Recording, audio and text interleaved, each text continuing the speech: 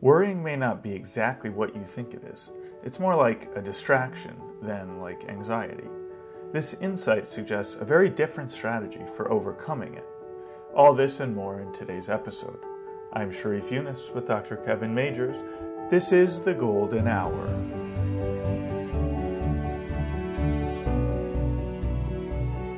Welcome to another episode of the Golden Hour. I'm Sharif Yunus here with Dr. Kevin Majors. Kevin, welcome. Sharif, it's great to be here again. Thanks for joining us. And we wanted to talk today about worrying, which is something that really fits in with a lot of the things we discussed at Optimal Work. We don't have a golden hour mode for it yet, but perhaps we will. But Kevin, why is this topic of worrying interesting to you? I think it's probably one of the number one reasons people get stressed out. I think worrying often leads to just problems with burnout and fatigue during the day, people feeling really overburdened. But I also think it really relates to the topic we had covered recently on perfectionism. So, we were talking then about perfectionism as what happens when people are really focused on minimizing bad outcomes. And so they're trying to get rid of anything that would be imperfect, and say you're preparing a meal, the perfectionist has this hyper focus on details and then can lose the big picture of why he or she is actually doing the work. Well, in a way, that's exactly what worry is all about.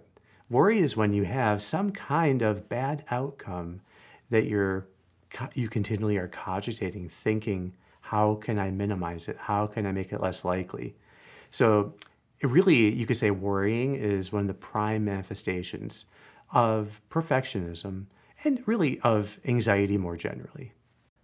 Yeah, it's interesting with worrying and perfectionism. In both cases, you kind of have something that might seem positive. Okay, you're with perfectionism, it's like you have high standards, but then at the same time, those high standards aren't quite being directed in the best way. And then with worrying, it's like, okay, well, you care about something important, and in some way you're thinking about it or preparing yourself for it. But maybe we could get, do you have a succinct kind of definition of precisely what worrying is? My usual definition has always been that worrying is, or the condition in which people worry too much, which is called generalized anxiety disorder, that is a phobia of a negative outcome. So some kind of imaginary negative outcome. The more people are afraid of it, the more they then try to see how to escape it by thinking. And I think that's fairly true. And so it can happen then that you, and I've done this many times with people, you have them write down their worry. So you take the thought that they're, so it could be someone coming to me because he's really just having a hard time at work. He's totally stressed out, afraid he's going to get fired, and he's worrying all the time about getting fired. And so now that focus on the bad outcome of getting fired, clearly it, formulated like that, is not bringing out the best in him. And so it's an inherently negative goal, and it's inherently like an outcome kind of thing you're trying to avoid. And so now, if you have him write down the thought, I am going to get fired, and read it again and again and again, well, it does actually cause anxiety, and you get a flare of anxiety that can be unexpected.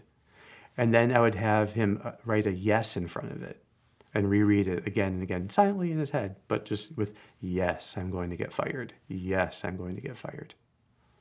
Well, if he does that, it gets even more intense momentarily, and then starts habituating, just, running its course. And then I would have him do it with a very dramatic voice, crying as he's saying it, or somehow distraught, and kind of weeping, and then saying it in his head. It's all silent, reading it again and again with that drama. And then it would flare one last time. And then it was hard to get that thought to actually cause anxiety again. And I've had many, many cases, probably almost all of them, where there's a switch that flips with that particular thought. And they do notice that afterwards, this thing really didn't bother them as much. Like they had faced up to it. And they had seen, this is just a thought I'm having. And many times it's like, oh, and this is not even that realistic. Now, all of that I find super interesting. But what often happens is people with a tendency to worry aren't simply focused on one thought. And so then it can happen that, like a month goes by, and then the same person comes back with another worry. And you start to feel like it's a game of whack-a-mole. You're just trying to extinguish worries. And that's what led me eventually to really start to think of worry not so much as a phobia, but simply as a kind of distraction. And so with distractions, you don't need to do exposures to the thing that distracts you. All you need to do is when the distraction captures you, you detect that, the capture of your attention, you let go of it, and then you refocus on the task at hand, whatever is supposed to be the anchor of your attention. Mm-hmm. So are you saying worrying is more about trying to avoid something else that's going on than by distracting yourself with this thing that you're worrying about? Or that the worry itself is still a problem? It may be that when people don't have enough to engage their attention, then they worry. This is why a lot of people work too much. And it's also why they have a hard time on vacations. That when they're at the beach they're not just able to savor the sun and enjoy the beach, but instead they're worrying. And so they find that they're just continually processing things in their mind. So it does happen that worrying as a process just fills whatever free time they have. But I think really worry as a distraction means that you simply reduce the amount of time spent going down it. It's like an internal rabbit hole. And so it's just you detect when it's happening, you let go of whatever it was, so you're not engaging the content at all, and refocus on the task at hand. So detecting, disattending, refocusing. That shapes then, eventually that worry is shaped so you have less salience. It's just not so powerful at drawing your attention. So I think that treating worry as a distraction means you don't try to solve the problem or do an exposure on the spot. You simply re-engage the task at hand. And what I like about this formulation is if you were to ask yourself then, how do I practice that? If I don't have a worry, well, those are exactly the steps you're practicing when you're doing mindfulness. So we've talked recently about theta locking. You detect the wandering of the mind, you let go of where it wandered to, and you re-engage the task at hand. That is enough to actually treat worrying. Just decrease the total time spent worrying by detecting it faster. You decrease the power of the threat, how scary it is, every time you let go of it. And then you re-engage in some positive way the task at hand so that you're challenging yourself in it and it better holds your attention. That's actually like a day-long approach to handling worry. And I should say obsessions and ruminations, whatever the condition might be, these repetitive kind of internal patterns of thinking where people have like internal rabbit holes that they keep going down. You have to just detect when it happens faster, get more practice disattending it, letting go, and then, or just like clearing your mind, it's all the same thing, and then re-engage the task at hand. Mm-hmm. How can people, are there any tips you can give for people to kind of determine whether the content of their thoughts is a worry or a cogitation or a rumination, or whether there's something genuine there? I mean, is there anything that's like a worry but is okay? I mean, for example, having concern for your loved ones or for the future of your company. Those are good things. So how do you determine when it gets to the point of being a worry and not just planning for the future. Yeah. One of the hallmarks of a worry is that it actually may not be something that the person can do much about, or at least it's not leading them to effective action. So if you can't take whatever's on your mind and then formulate a goal, a positive goal, and then elaborate the steps you would actually concretely take, then it may be very well that it's a worry that you have. Usually you can tell it's a worry because you have also the feeling of anxiety. So real worries are not just thoughts, but it's also the feeling of anxiety. This is a metaphor that I often use with people, that when a real worry pops into your head, it's like some ugly weed. The top of the weed is, say, a flower, and you go down the stem and you get to the bottom of the weed, which is the root system. Well, the flower with the worry is the topic, the thoughts, what's in your head. And the root system is actually the tension that you have in your chest when those thoughts are there. They always occur together. So now the light of the sun is your attention. So if you pay a lot of attention then to the thoughts, engaging them, trying to neutralize them, trying to think your way through them, kind of going over them again and again and again, all of that, which is the process of worrying, this repetitive thinking about minimizing a bad outcome.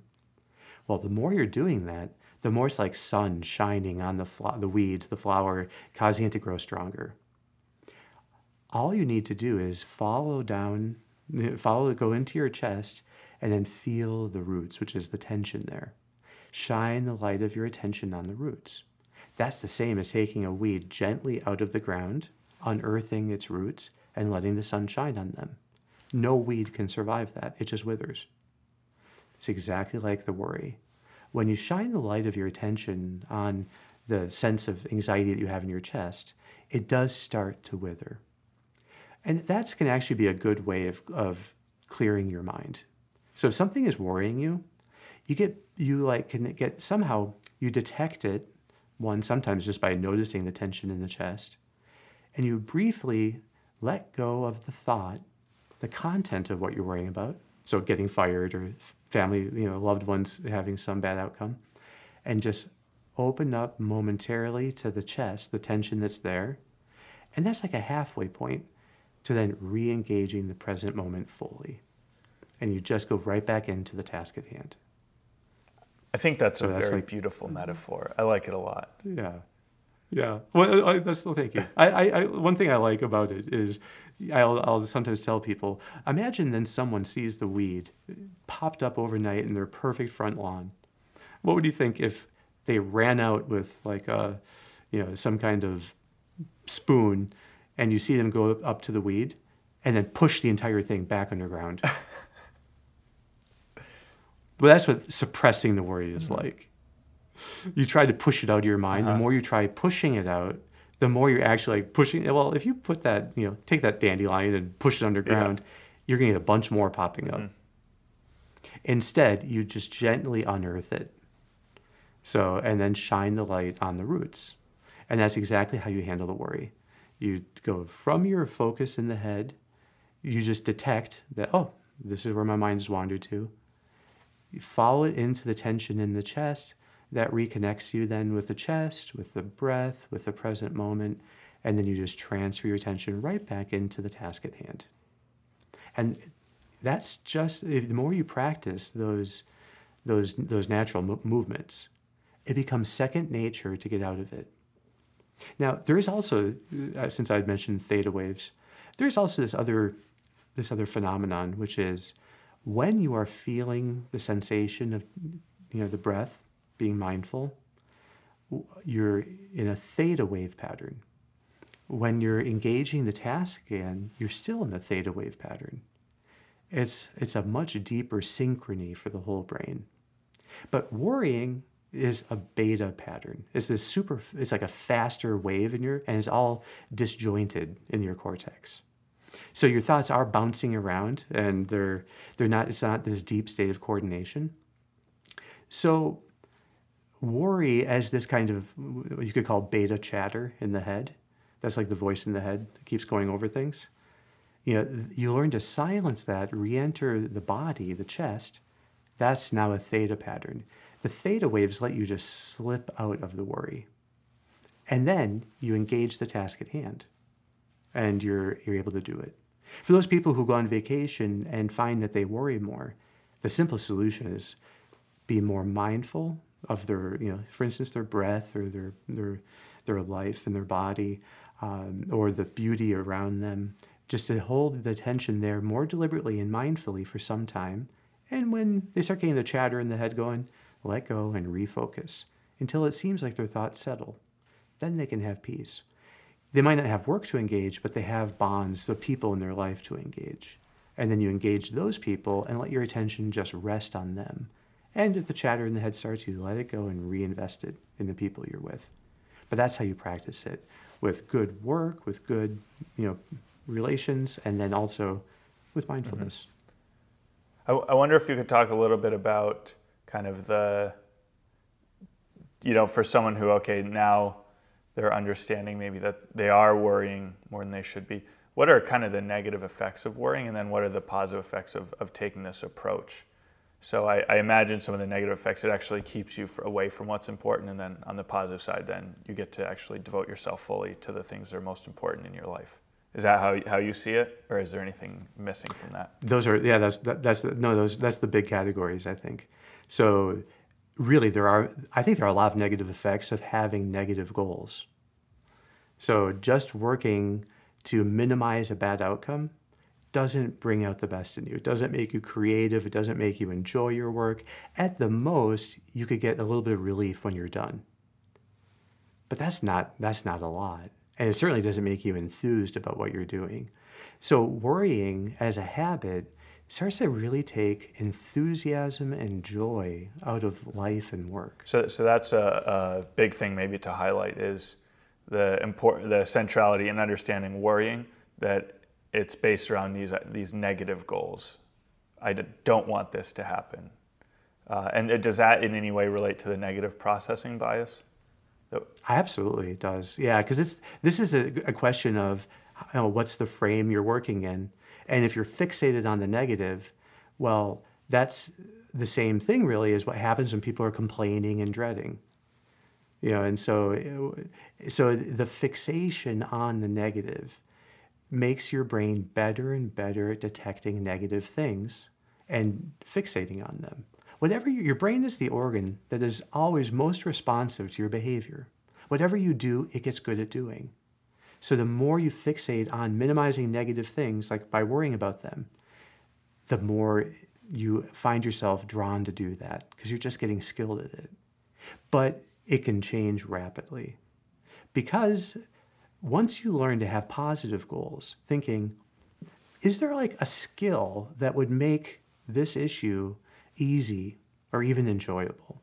That's like the most basic question. Is there something I could get good at? And then whatever the thing I'm worrying about, I could address it better. Well, now with that positive goal, you could start to make a plan and have steps. So you identify the goal and then you make the steps to turn it real. And that's how you get from some imaginary thing to real life progress. I think skills are the most basic way of doing that, but the higher the skills get, the more they really are. It's the same as aiming for certain ideals. And so if you're having trouble, say, in your relationship, you might think, if I was really good at like listening, and asking the right questions, would this be so hard?